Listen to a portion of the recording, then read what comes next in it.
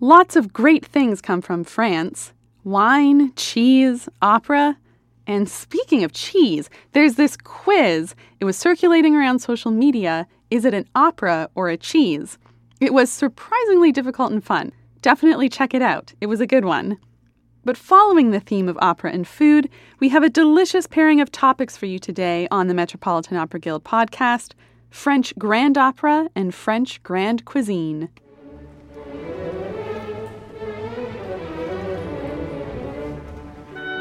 The Metropolitan Opera Guild is dedicated to enriching people's lives through an awareness and deeper appreciation of opera. Our podcast features lectures and events presented by the Guild in support of performances at the Metropolitan Opera. The Metropolitan Opera Guild podcast is funded in part by support from the Stuart J. Pierce Memorial Fund. To learn more, visit metguild.org.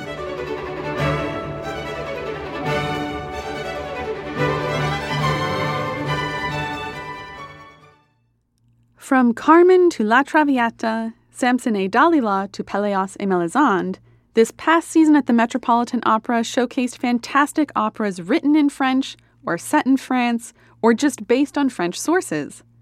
I'm Naomi Baratera, and on today's episode, food historian and chef Carl Raymond will explore the connection between food and opera against the backdrop of the 18th century Comédie Française, the glittering world of the 1890s Belle Époque, and the rise of the great Parisian restaurant and café culture.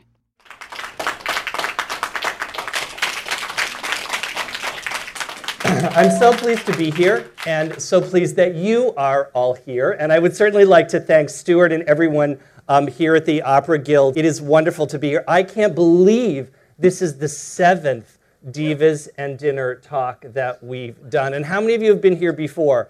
Few of you. Everyone else, this is your first time. You're just new friends that I haven't met. Actually, I did meet some of you before the talk here. So when Stuart and I started talking about a year ago about Divas and Dinner and what do we do next, we started to look at the season, and there was something that really stood out this year: France. There are actually a number of French operas. Carmen was back, Samson had a brand new production. Dialogues of the Carmelites in that gorgeous production was back. Then there were some operas that had French settings. Of course, Bohème was back and Traviata, so we had Paris in the 30s and 40s. There was La Fille du Régiment, written, of course, by an Italian, Donizetti, but it was written while he was living in Paris, and it was written for a French audience. But lastly, there was an opera that really revolutionized the way French opera was conceived and truly broke new ground, and that was Debussy's great Pelléas and Mélisande. So it seemed really appropriate to turn our Divas and Dinner lens to the world of how French grand opera and French grand cuisine both developed, given their beginnings back in the 17th century. Now, this talk covers a lot, and we begin actually in the 1600s, and I will leave you in the world of the Belle Époque in the years just preceding the outbreak of World War I. I'm going to make 4 major stops at points where, very interestingly, both food and opera intersect, and their development in both genres moves forward. We're going to visit the opulent court of Versailles under Louis XIV and Louis XV. We'll make another stop with an operatic character who made her appearance this season, the great French actress Adrienne Lecouvreur, the real one, and the world of the Comédie Française. We're going to move on to the beginnings of grand opera and Rossini's influence as he settled for a time in Paris during the 1820s. We dip into the glittering world of the courtesans and the development of the great French restaurants in a visit with the real-life La Traviata. And we'll end in the world of the Impressionists with the revolution championed, most notably, by Claude Debussy. So let's begin. Now, the first thing I have to say is that French food and French opera, and the French would probably be loath to really admit this, actually owe a tremendous debt to Italy. And frankly, both Italy and France owe a tremendous debt to Asia and the great civilization of Constantinople and Byzantium. The roots of so much Western culture simply moved from east to west. Now, this talk is really about the struggle and triumph that France has had over roughly 300 years to take the great traditions of the Italian Renaissance and forge something nationalistic and new. You know, there's the old story that it was Catherine de' Medici who civilized France when she arrived to marry Henry II in France in 1533. The legend always says that she brought the first fork to France and kind of civilized everybody. You were supposed to imagine that society at this point was a bunch of barbarians eating with their hands. Well, I think the great court of the Burgundian kings would really have disagreed with that. So it's a little bit of a myth.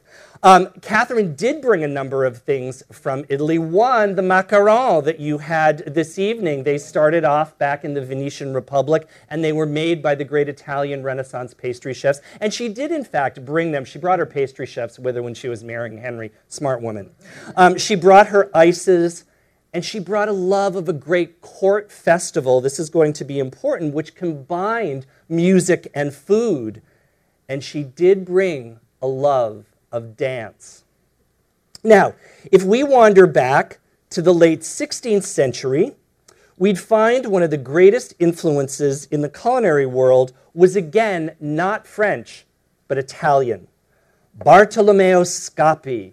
Now, this is a name that's forgotten by and large, except among culinary academics. He derived his fame from working in the kitchens of the Vatican, and he was a private chef to Pius IV and Pius V. Now, Scappi was working hard at rethinking a palace kitchen and documented each tool that he used along with his ideas for the perfect layout of an efficient kitchen, which, by the way, is the layout of the perfect restaurant kitchen today. He had the relatively new miracle of publishing on his side, and he wrote and published his famous work, his opera, which does not mean opera, that we means work in Italian, in 1570, and this became the most influential culinary work to come out of the Renaissance.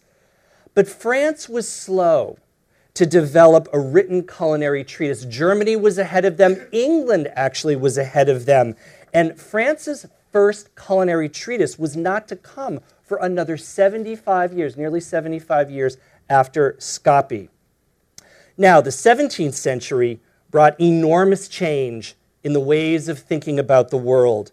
The 17th, really through the end of the 18th century, was, of course, the age of enlightenment. Some say that Descartes' famous, "I think, therefore I am," is what began it all. But all of Western Europe really turned their attention to rules and orderly ways of thinking and reasoning as people struggled to impose an order on all aspects of their lives. Descartes and Pascal, they dealt with systematic ways of critical thinking. Isaac Newton and Galileo worked out principles and methods of science.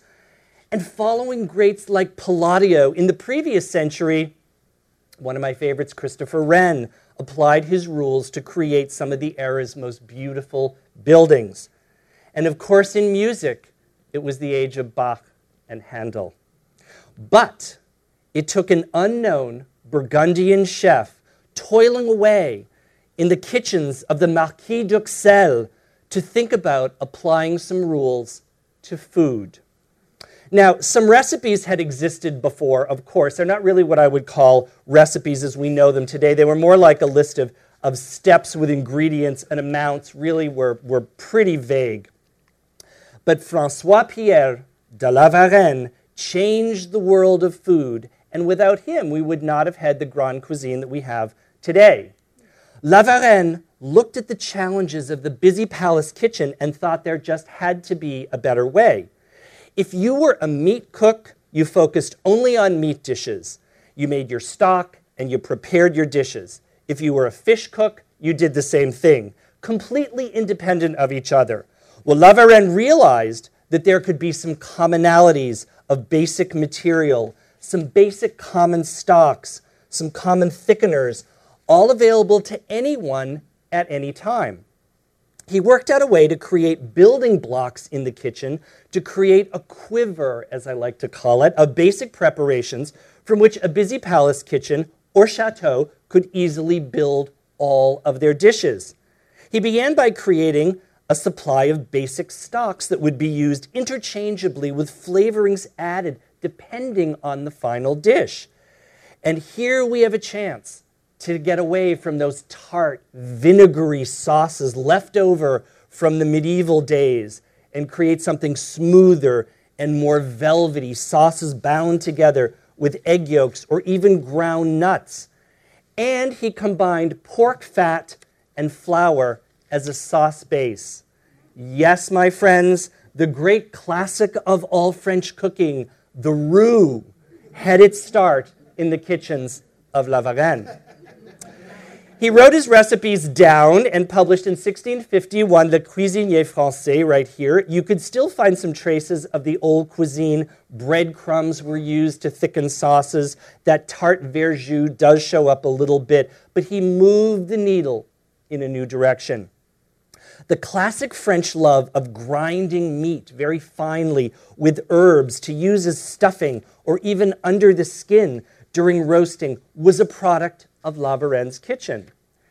At a meal cooked by La Varenne, you may well find a luscious, plump capon with a surprise stuffing of ground oysters sautéed with mushrooms and cloves, tucked under the skin and served with moist slices of breast, perhaps with a side of capers to add a bit of astringency to the unctuous and delicately flavored fat. The old medieval, oh, just wait till we get to the Belle Epoque. The old medieval taste that lingered even through the Renaissance of meats rubbed with thick coatings of cinnamon and saffron and too much black pepper had gone. He used parsley, marjoram, chervil. Think of the bouquet garni in classic French cooking. Nicolas de Bonfons was another chef who published. So you see, if you wanted to be a famous chef, you had to publish a book. The actual roots of the Food Network started right here. But Nicolas de Bonfons had some new ideas too. And one of the trademarks of cooking up to this point was this great amalgamation of flavors, too many spices, all competing against each other. And Bonfons crusaded for a simpler flavor with the main ingredients, flavor, and texture to come through. Let a cabbage soup be entirely cabbage. And may what I say about soup be a law applied to everything that is eaten. That is such a modern idea. Well, Nicholas's day job, in addition to writing about food, he was the valet, or a valet, to Louis XIV in his court. Now, this was very useful for our story. Louis was born in 1638, and he took over as king at 1643. Now, if you do the math, you'll realize he was 4 years old. So he didn't really rule until 1661 when he was 23. Well, who was ruling was the imposing Cardinal Mazarin, who was the chief minister and who was Italian and was Florentine. Now, Mazarin loved his opera, and he loved what was evolving as opera in Italy, and he set about bringing this beloved, relatively new form to France and to Paris. Mazarin invited a number of Italian composers and musicians, including the great Francesco Cavalli, to Paris, and in fact asked him to stage his version of Xerxes in 1660. Well, the French nobility and the aristocrats were not impressed. They didn't like the Italian vocal line. It was imprecise. It was too long. They didn't like the florid treatments. They couldn't follow the plot. And worst of all, they couldn't understand the words. The French have always loved their language. And in fact, it was during the reign of Louis's father, Louis XIII, that the great Académie Française was established in 1635, just to make sure people used the language correctly and pronounced things properly. Now, aside from not understanding the words, most of all, the French wanted dance. And this new opera, this new Cavalli opera, had no dance. So for Xerxes, a composer had to be found to create an extended ballet section, which in the end is all the audience really watched, and the opera part was lost on everyone. And after this, no Italian opera was staged in France until 1752, nearly 100 years later. Now, attempts were made by French composers to really make a French opera in their style. And one of the most popular, and some consider it the first, La Triomphe d'amour des bergers et bergères, the triumph of love of shepherds and shepherdesses. Sounds like a good evening to me. Pierre Perrin and Robert Campin, this poet-composer duo, they worked together to create some pieces for Louis's court, but it was really Perrin who was responsible for lobbying the court to create a Royal Academy of Music, just the way there was for dance and just the way there was for language, and of course get funding from the court. And this, of course, became the Paris Opera. Now, what was going on as the chief court entertainment were the great ballets du cour, these mythological characters, not much plot, pretty elaborate costumes, an intricate and complicated stage machinery that came from, guess where? Italy. Long stretches of music with significant dance blended in, and this could last for a while. Sometimes 6 to 8 hours was not uncommon. And all of this grew from those court entertainments of Catherine de' Medici. But it took that young man who wrote that ballet for Cavalli Xerxes to really establish the tradition of real French opera. He, of course, was Italian. A member of Louis's nobles was actually returning to France, and he discovered this young boy of 14 playing the violin as a street musician. Well, he scooped him up and he brought him to Paris to become the chamber boy and the Italian conversationalist to Louis's niece. You did this sort of thing then. He was a precocious musician and even had a talent for composition. His name was Giovanni Battista Lully, which of course became changed to the name that we know as Jean-Baptiste Lully.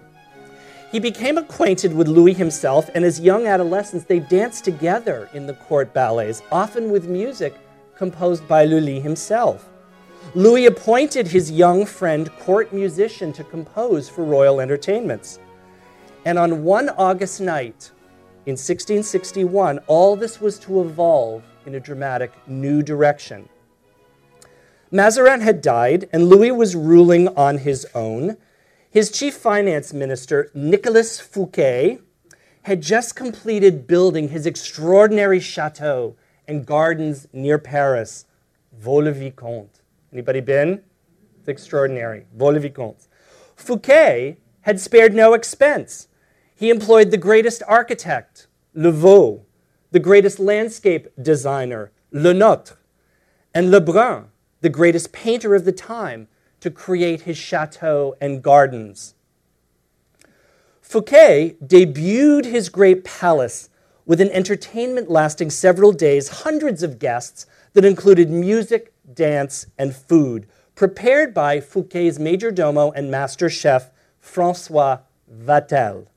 The music, of course, was composed by Lully. Louis, of course, was invited to this grand feast, and as the story goes, when the king commented to Fouquet on the gold plate and the beautiful table service in front of him, he said, "This is such beautiful gold plate. We have nothing like this at Versailles." Fouquet replied, "Oh, it's not plate. That's pure gold." Louis realized that all this was possible with embezzled funds.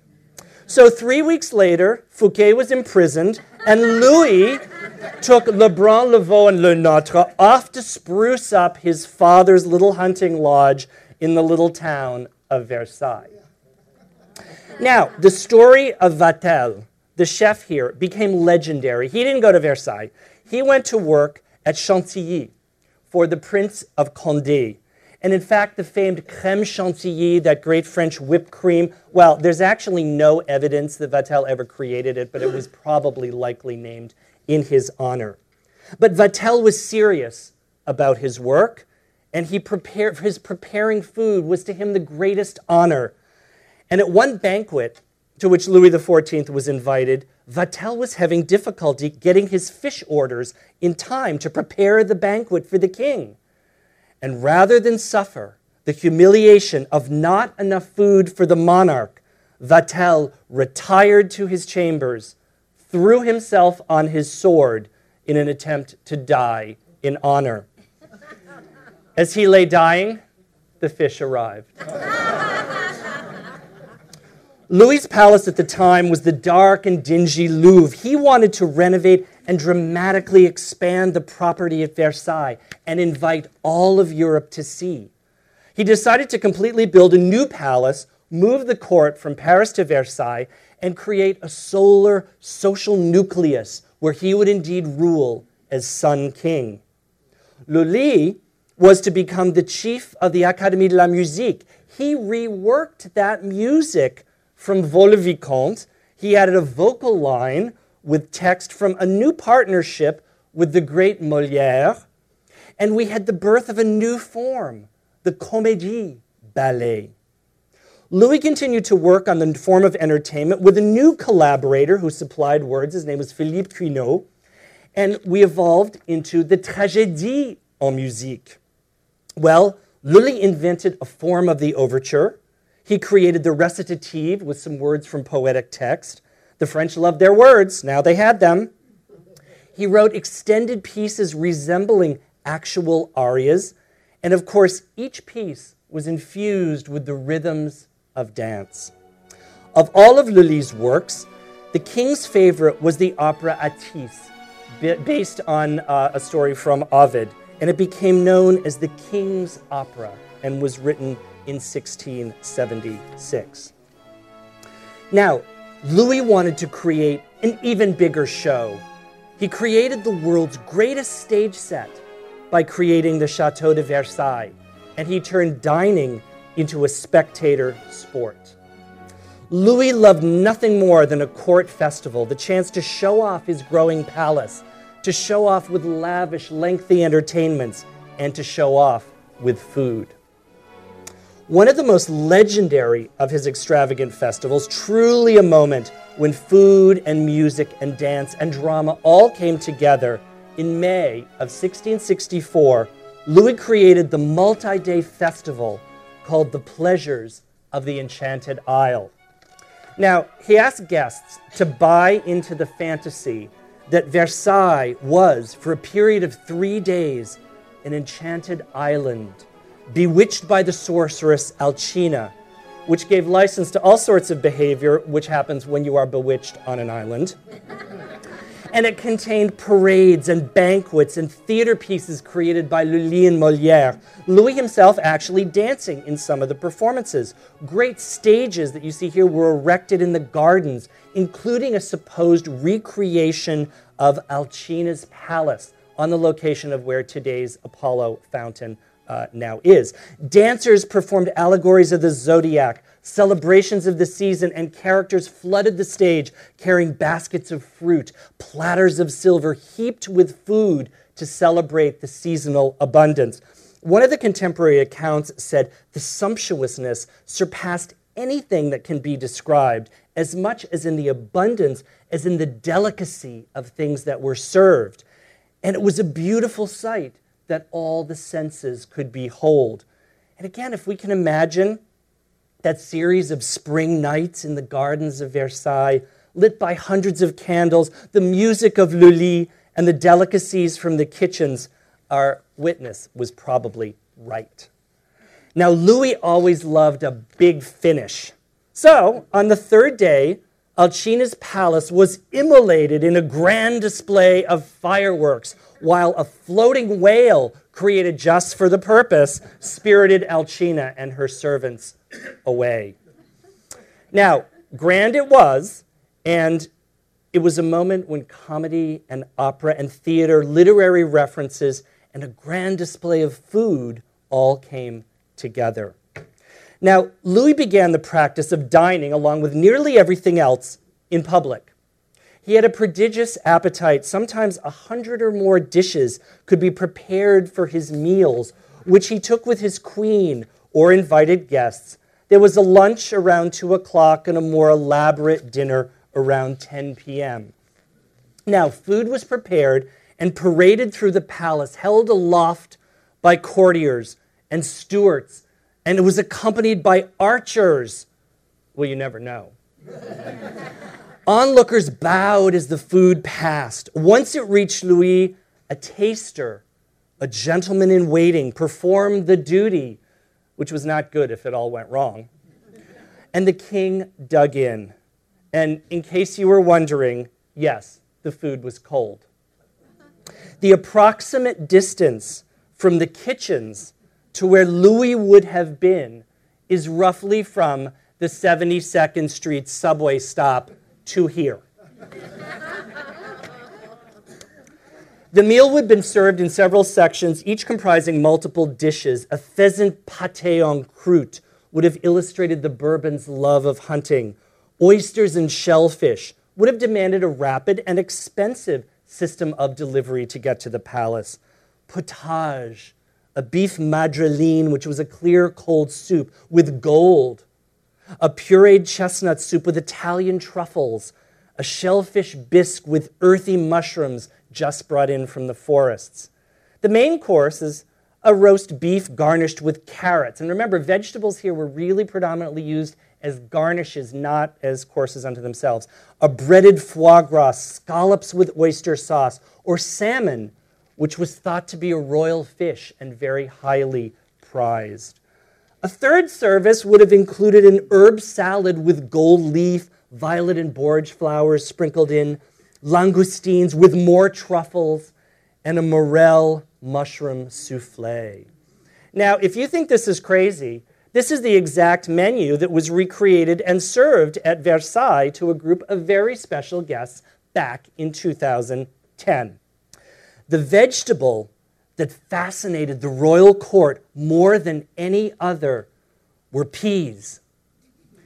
Guests from Europe were astonished to find the court of Versailles obsessed with the little round vegetables found in pods. As one writer quoted, "There's an endemic hysteria around the eating of green peas." Even Madame de Maintenon, Louis's mistress and later wife, wrote about them. We are still on the chapter of peas. Impatience to eat them, the pleasure of having eaten them, and the anticipation of eating them again.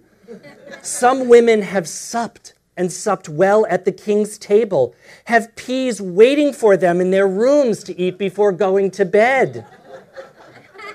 I suppose whatever you need to get you through palace life, I don't know. Green peas were an exquisite luxury. Louis once had a tremendous quantity of them shipped from Italy. They were packed in roses to keep them fresh. Now, music and opera was performed at Versailles, usually outdoors or in the grand salons. The famous royal opera that we see today wasn't built until 1770 for the wedding of Louis XVI and Marie Antoinette. And the opera performed to inaugurate the theater was Le Lys per se. The principal venue was in Paris at the Palais Royal. The Palais Royal was originally the palace of Cardinal Richelieu, who was a Secretary of State under Louis's father, and it was the childhood home of Louis and his brother living with Cardinal Mazarin. It was the center for lavish entertainment, and the theater at the Palais Royal was the home to the Académie Royale de la Musique and saw the premiere of many of Lully's works. Now, as we move into the 18th century, the Palais gains even more importance to the story of opera and food, and it became transformed into the great shopping arcades, much of which we still see today. But it was here that it became the entertainment center of Paris for all forms of entertainment, from the high to the low. And before the great boulevards and then the work of Haussmann opened Paris up, the Palais Royal became not just an aristocratic residence, but a center of power and money and trade, high and low. And of course, gossip. Now, Louis, having outlived his son and the Dauphin, died in 1715. And Louis XV, his great-grandson, became king. He, of course, was 5 years old. And France was ruled again by a regent, the Duke of Orleans, until Louis was 13. The theatrical world of Paris was dominated, aside from opera, by the neoclassical theater of the Comédie Française, begun in 1680 by royal decree of Louis XIV and under the direction of Molière. The theater's original home was on a street which came to be called the Rue de l'Ancienne Comédie. We are still nearly a generation away from the establishment of what we think of as the classic restaurant. That would come post-revolution. But in the late 1600s, early 1700s, Paris was awash in the next exciting beverage from the East, destined to become, of course, a staple in French culinary culture, coffee. Arriving in Paris around 1660, it brought not only the pleasures of drinking this luscious dark brew, but the culture of the East. Oriental-style coffee houses began to spring up all over Paris, selling these small cups of coffee and chocolate along with the lightest of foods to accompany them. One of the most famous, at least with the intellectual and artistic crowd, was the Café Procope, opened in 1689 and miraculously, but this is Paris after all, is still there in the same spot and the same building. The Procope held a unique place because it was nearly across the street from the great Comédie Française. The year 1717 saw the debut of a young and much talked about actress who had grown up in Paris and in fact became passionate about her craft by sneaking into the old theater on the Rue de l'Ancienne Comédie and watching actors in rehearsal. She left Paris and she trained out in the provinces, but she was about to make her debut by royal invitation in Paris. Adrienne Lecouvreur. She inspired audience with a new style of acting which was much more natural and stiff than that declamatory style thus far. And of course, her life inspired plays and films and Chilea's great opera. Chilea's Adriana bears really only a modest similarity to the real Adrienne. She did have a love affair with the Marquis de Saxe. She did have rivals. However, she was not killed by poisoned violets. More likely a severe gastric complication in a world before antibiotics.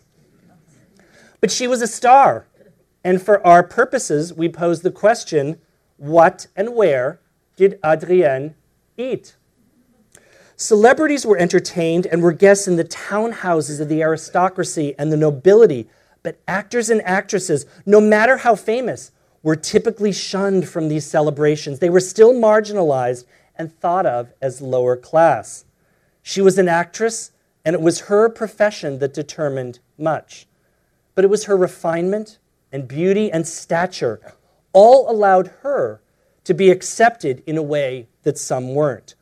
We know she was included in post-performance suppers and that she entertained guests at her own dinners. Now, food was simplifying a bit during this era. We were coming down from the opulence established by the Sun King, and yet we hadn't gotten to the point of the over-the-top flamboyance to come back in the world of Louis XVI and Marie Antoinette. Several courses would indeed have been served, a soup, certainly to start, perhaps a veal, but cooking in its own juices instead of a heavy sauce, roasts of turkey, chicken, or duck, surrounded by vegetables, cheese, and fruit for dessert, really not unlike what we know today. The great French gastronome and writer, Jean Brillat Savarin, he wrote, "The reign of Louis XV is no less happy for gastronomy. It was during the period that there was generally established more orderliness in the meals, more cleanliness, a good thing, and more elegance. To Louis XV himself, the idea of a simple meal is, of course, subjective. Now, there's a menu actually that exists, it survives, from 1755, which included 4 soups, including a turnip puree as well as a hearty onion, entrees of rabbit, filet mignon, mutton with a piquant sauce, turtle doves, partridges, quail, sweetbreads, and duckling. And often the dishes were listed and named for nobles that were trying to curry favor with the king. Now, Adrienne dies in 1730 at the height of her fame. Her role as France's greatest actress may have gotten her invited to some sumptuous tables, but at her death, she refused to offer an apology to a priest for her profession, and as a result was buried in an unmarked grave near the banks of the Seine, untraceable and forgotten.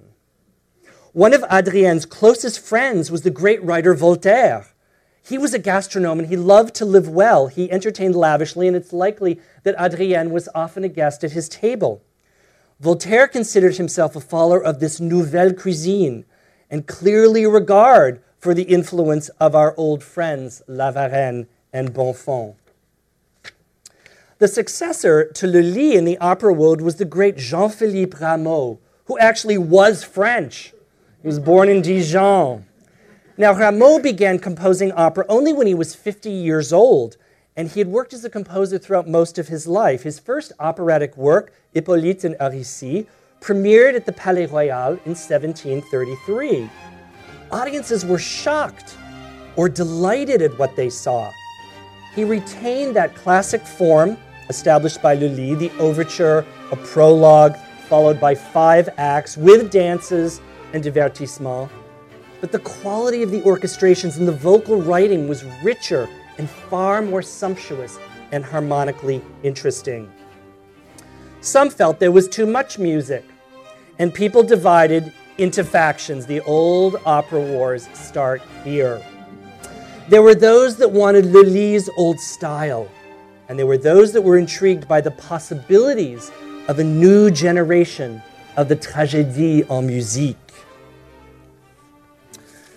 After Rameau's death in 1764, the French opera world changed again, but this time with the arrival of not an Italian, but a German. Christoph Willibald Gluck, who arrived in Paris in 1774. He had a great in, because back in a stint in Vienna, he had actually given piano lessons to the young Marie Antoinette.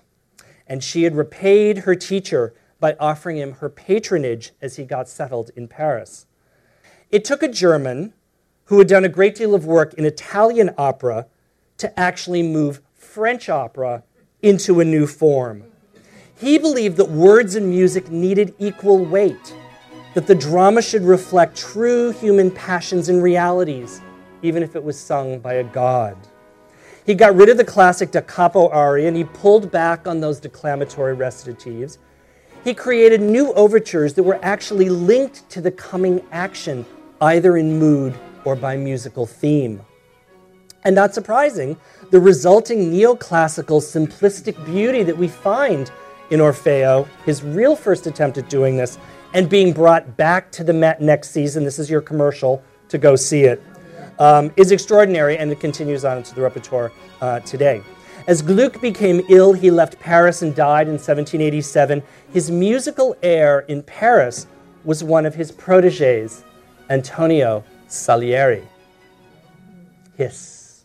What followed during the years after this was the Terror and Revolution, during which, to put in simplistic terms, everything of the old order was swept violently and nearly permanently away. In our worlds of opera and food, the old order of Lully and Rameau were gone, only to be rediscovered relatively recently in our own time. Gluck's principles did survive, and composers working following the revolution reflected his legacy, including Luigi Cherubini for one, and Gaspare Spontini was another.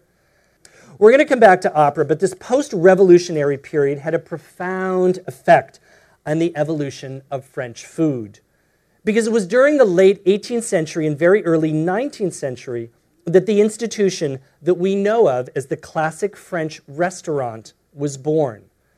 And it was the restaurant which, by the way, didn't exist anywhere else in quite the same way. It was called during the 19th century France's greatest export. And as a result of a specific harmonic convergence of factories, the restaurant came into being. So to get this, we have to look at the word restaurant. It comes from the word restaurer, to restore. And as a surprise to many, in its earliest sense, it actually meant a beverage, a bouillon, usually a liquid that was derived from boiling meat that was thought to give health-giving restorative properties. A restaurant in sort of the pre-revolutionary world was a stall or a shop where you would go to partake of such a beverage, usually for the sick or ill or infirm. This new kind of place was often called a bouillon, and they appeared all over Paris. And you could sit no longer at a common table, but partake of these broths at individual little tables. The only other food establishments that existed were coffee houses and taverns and inns, where the only form of food that was served was really for sustenance and not really about enjoyment. But another important factor in all of this was that the selling of food was regulated by the guilds, which were in place in the Revolution since medieval times. A baker, certainly food was sold on the street, but a baker could only sell bread. A butcher could only sell meat, sausage makers only sausage, and soup makers only soup. When the guilds were abolished post-revolution, this allowed vendors free rein to prepare and serve any combinations of food in the same stall or shop. And if you add a few stools, the bare bones of the modern restaurant arise. Now, another great factor here was that the highly skilled and trained cooks and chefs who had been preparing elaborate food in the kitchens and palaces of the chateaus were now out of work. And add to their need to make a living, this new middle class that was growing as the result of this free entrepreneurialism. Improved transportation systems helped, bringing the population to Paris from work in the provinces, and a new class of travelers that could now safely travel to Paris. The climate was perfect for a new business model, the restaurant. And a range of restaurants grew from modest stalls and shops found at Les Halles, which catered to artists and workers now living in boarding houses that had no cooking facilities, to this new moneyed class who found dining in restaurants a sense of pleasure. The thing to remember here is that food and dining, as the result of the revolution, was now out in the open, not hidden away in a chateau or a salon, but beginning to be available for anyone who had the money to pay for it. Now, I want to jump into the early 19th century here to the most important figure in French food, and oddly his connection to the most important figure in French opera at the time. The most important figure in French food since La Varenne toiled away in his Burgundian kitchen was the great chef, pâtisseur, cookbook writer, Marie-Antoine Carême. And given his clients, he holds the honor of truly the world's first celebrity chef. It was he that took all that had gone on before, the original building blocks of La Varenne, restructured it, and presented us with a new form of food that we now think of as evolving into haute cuisine. I think I have mentioned him with more or less depth in every food history talk I have done. But today there's an opportunity to see his world a little more intimately. Carême was born at the height of the Terror in 1793, although he was himself never really sure of the date. One of likely 24 children, although that is not known, to a family that lived deep in poverty in the center of Paris. When Carême was 11, he was taken to the outskirts of Paris, to the gates, and intentionally abandoned by his father, who could no longer feed or care for him. The culinary gods were clearly watching because he was found and taken in by a cook who gave him a small job in exchange for food and a place to sleep. And an even greater stroke of the gods allowed Carême to move from the cook as an apprentice to a pâtisseur. And they were the great stars of the burgeoning restaurant scene at the time. The pastry shop where the young Carême found himself was located on the Rue Vivienne, in the shadow of the Palais Royal, in the heart of social Paris. Carême taught himself to read and would slip away when he could, despite the long, grueling hours in the subterranean kitchens, across the street to the Bibliothèque Nationale. And it was in the pages of the great illustrated travelogues showing extraordinary images and discoveries in Egypt and Greece and China that Carême's imagination soared. What if he could create vast pyramids, classic temples, awe-inspiring hanging gardens, turreted castles himself, all in sugar? He began to think of food and pastry as architecture and sculpture. In the dining rooms of the wealthy and the growing leisure class, the dining table had become a complete stage set. It was not only an opportunity to show off the elegant cutlery and the new porcelain arriving from China, but great centerpieces of sculpted ice and spun sugar. Carême became the master of it all.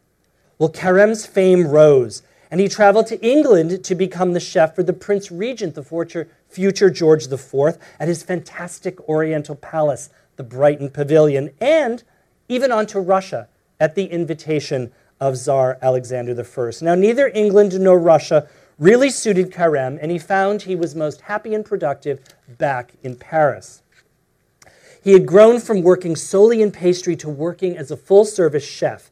The innovations he brought in cuisine included the creation of the famous mother sauces, the bechamel, the velouté, the espagnole, from which all classic sauces are derived. Carême was a proponent of changing the way a meal was served. Instead of all the multiple dishes arriving at once, he advocated for what became to known as service à la Russe, which was a style that we have today, a procession of single dishes which were served one after another that allowed the chef to control the service and, most importantly, greatly increased the opportunity to arrive at the table hot. The culture of gastronomy was permeating society, and now people became interested not only in the presentation of food, but on the possibilities of taste, how multiple flavors could combine, or possibilities of allowing the rich, unctuous, seductive flavors of meat or fish to shine. And he created the famous chef's toque that we wear today. But I want to take you to a very particular dinner at a very particular time with a very particular guest to bring the world of opera in at the time. Carême's last great service was as a banquet chef to the wealthiest couple in France at the time, James and Betty Rothschild. The Rothschilds, of course, were members of the German financial family, and despite their wealth, they had a challenge in entering Parisian society. They were outsiders, and they were Jewish. One of the ways in was to hire the greatest chef cooking. All of Paris wanted to sit at the table to eat his food. So I want to take you back to a summer night, July 6th, 1829, to a small dinner for 10. The Rothschilds habitually held balls and dinners for hundreds at their Parisian mansion, but this was just a dinner in the country at their villa outside Paris in Boulogne-sur-Seine. The menu, planned weeks in advance, included some of Carême's best dishes, 18 in all, spread over 8 courses. A fish soup began the meal, with a second savory soup, named in fact for Lady Morgan, who was one of the guests. A grilled sea bass with Italian herbs, and a cod with an egg lemon sauce, suspiciously like hollandaise, followed. And a course with lamb medallions and quail followed that. And a course of beef and chicken and rabbit followed that. Carême served his famous vol au vent, the puff pastry shells that were so light they flew like the wind, hence their name. White beans and braised lettuce added accompaniment, and the fruit included fresh oranges, still a delicacy, stuffed with flavored jellies and nectarines.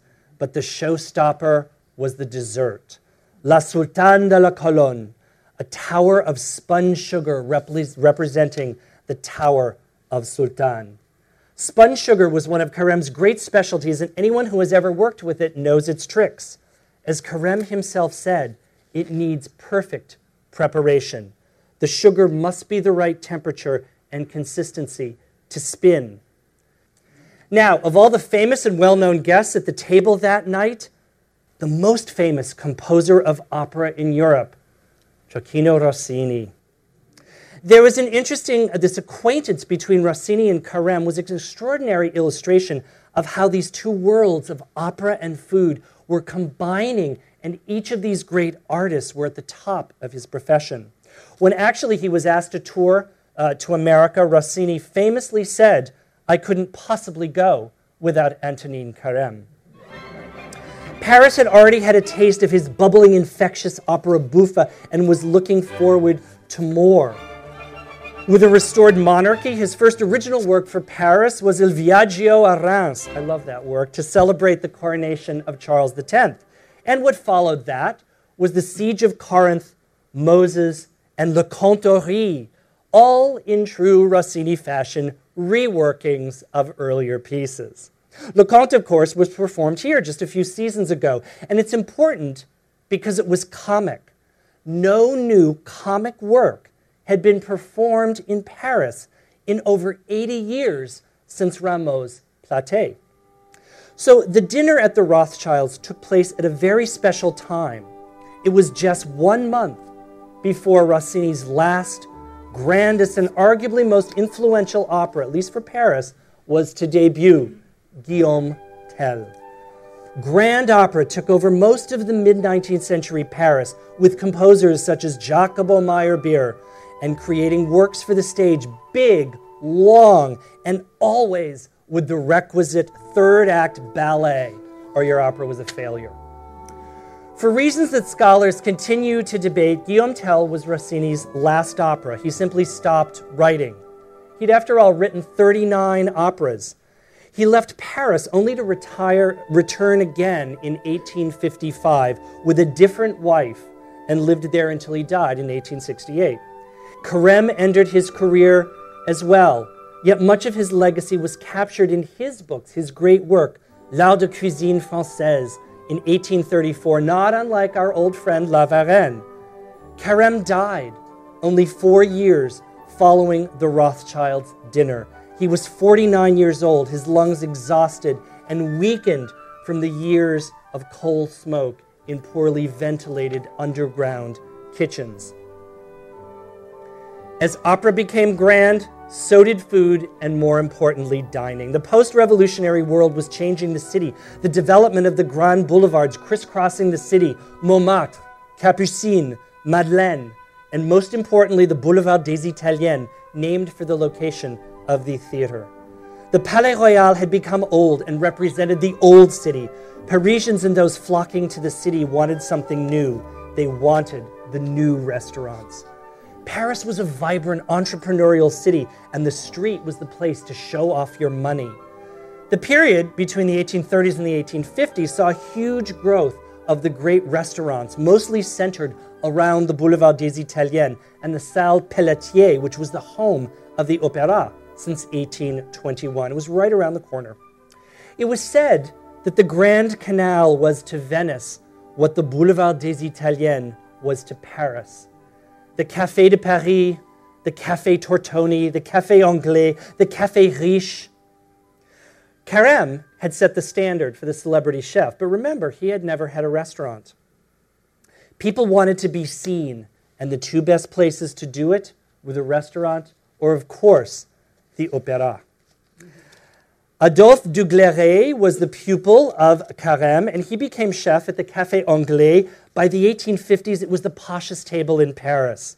Casimir Moisson was another of the growing celebrity chefs of the period. He worked with Dugleret, and although much discussion and debate on this, he too was credited for the creation of the famous dish named for Rossini, the Tournedos Rossini, which was a tranche of filet with truffle and foie gras. The restaurant bustled with the new and the wealthy, as well as those who were there for their passion and pleasure. The Grande Cocotte, the Grande Horizontale. Yes, the great Parisian courtesan.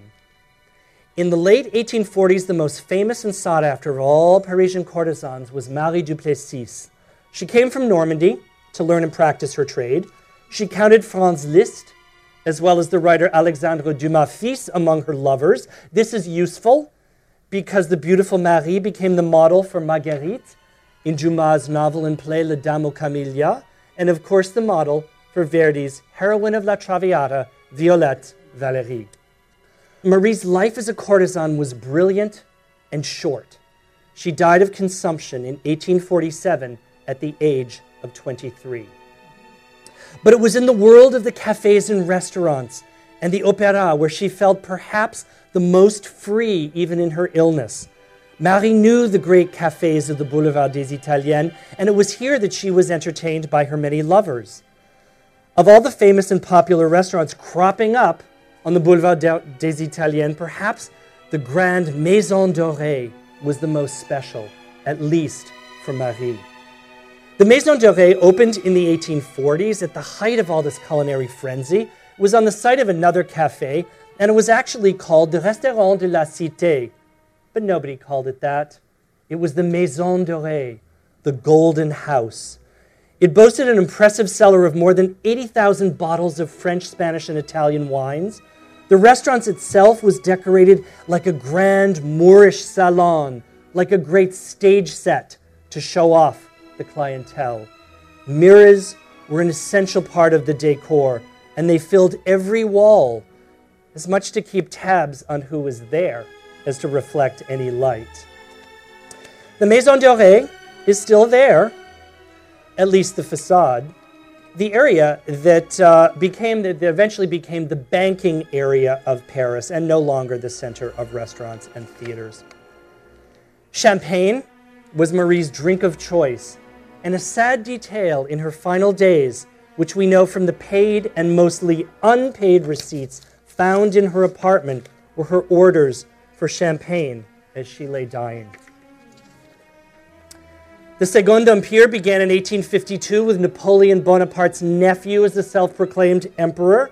Napoleon III greatly influenced the beauty and he was influenced by the space of London's parks, and he endeavored to finally open up the still in some ways medieval city and transform the decrepit neighborhoods and slums into a grand stage set itself. The real theater of Paris moved decidedly onto the street.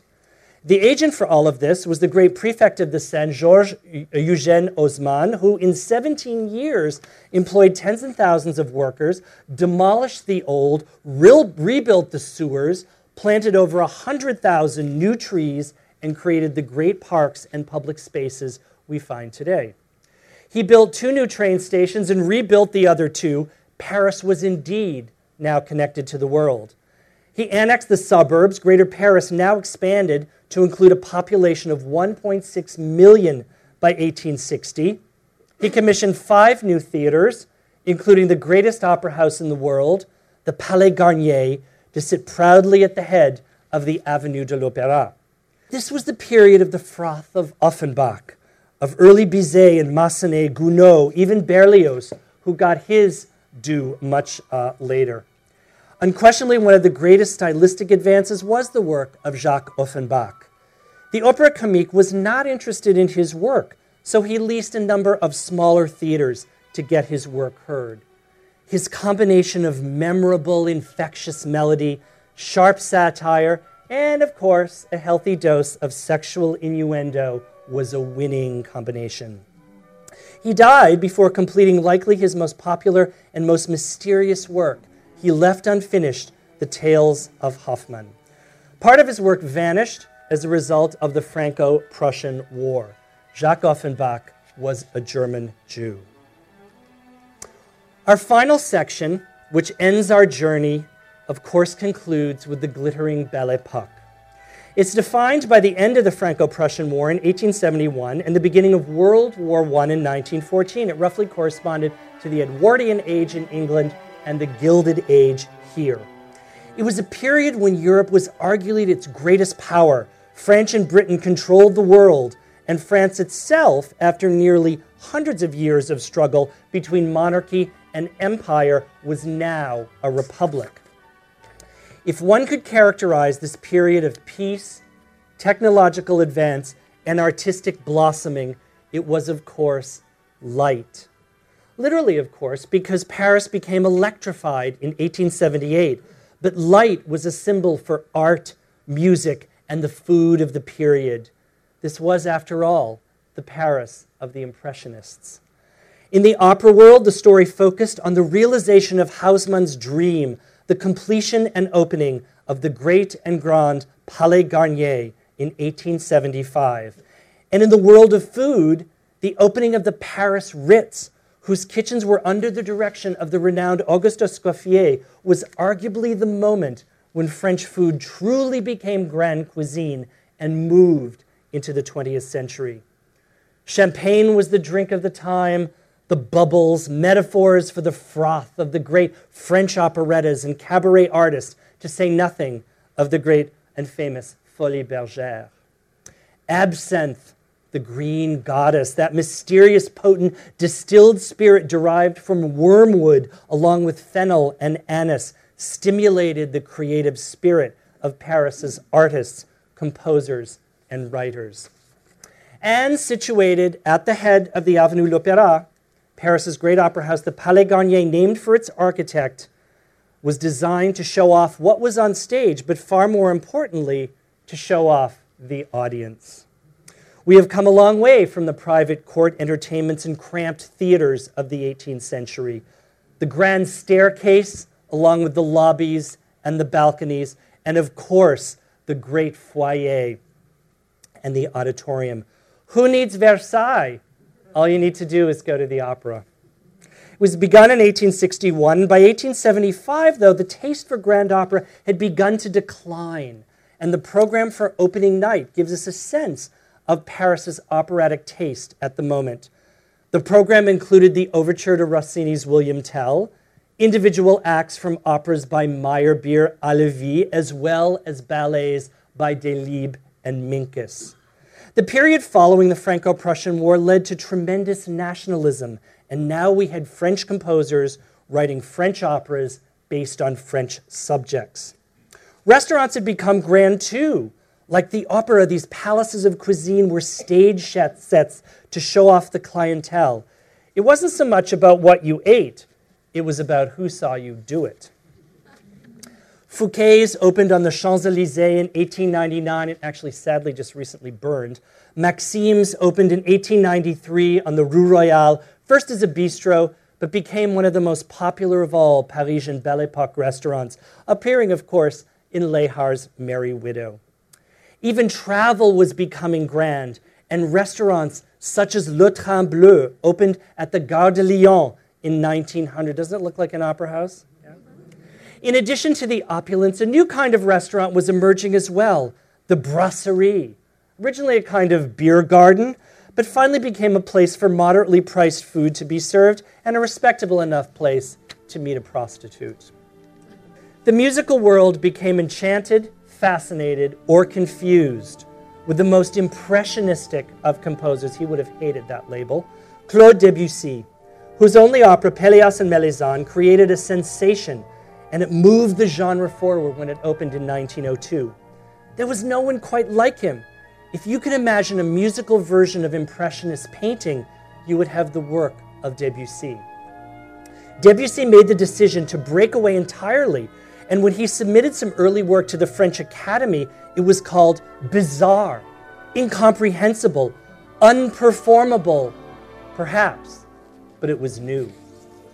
His influences included a range from the work of Palestrina, even Wagner, and Javanese gamelan music, whose exoticism captivated Paris in the International Exhibition of 1889. He had long wanted to write an opera.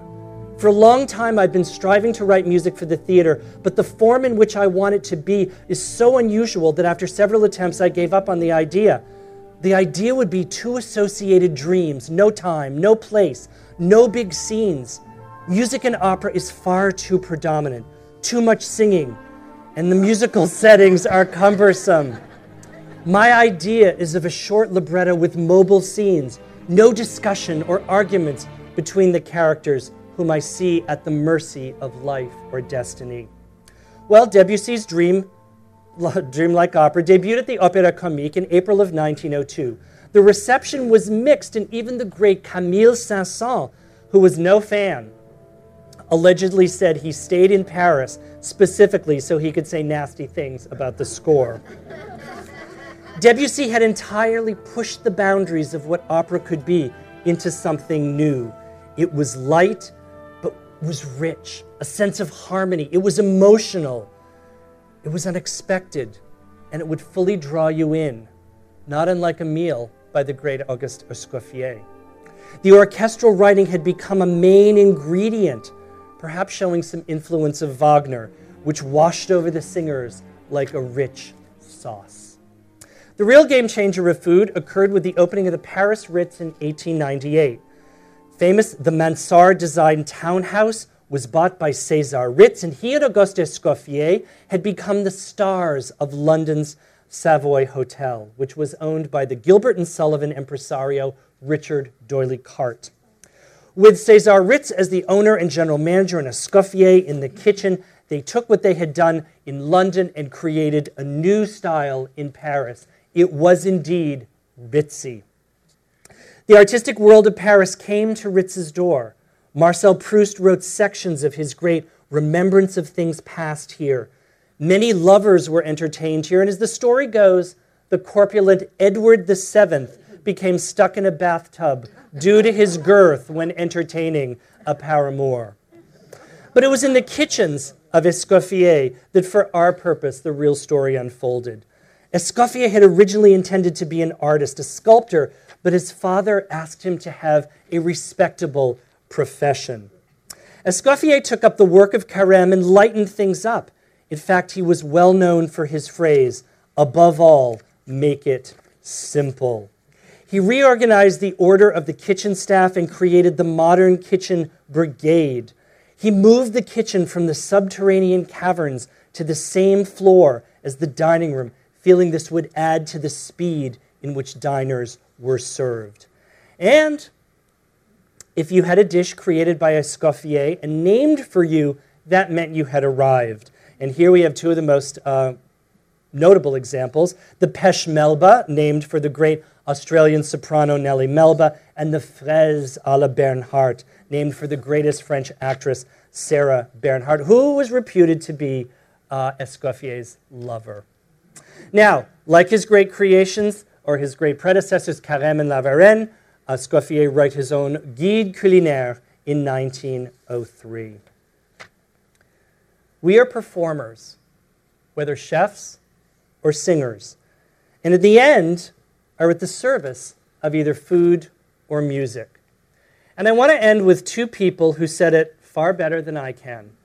Our old friend, who in so many ways began it all, our chef La Varenne, who wrote in his dedication to his treatise, Le Cuisinier Français, "Although my humble birth does not make it possible for me to have a heroic heart, it does nevertheless give me enough true feeling for my indebtedness and preparing food delicately.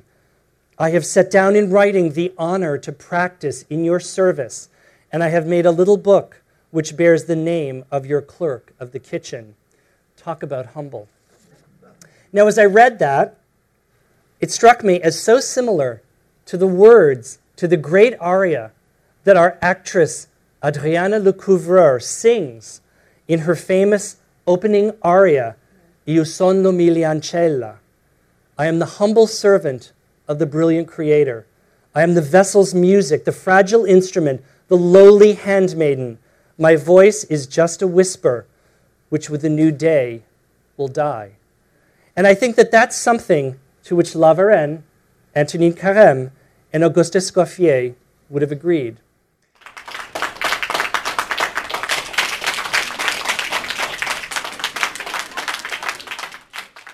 That was food historian and chef Carl Raymond guiding us through the wonderful world of French cuisine and French opera.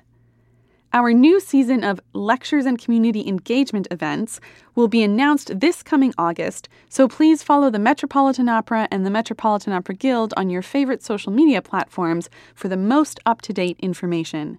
I'm your host, Naomi Baratera, and thank you for listening.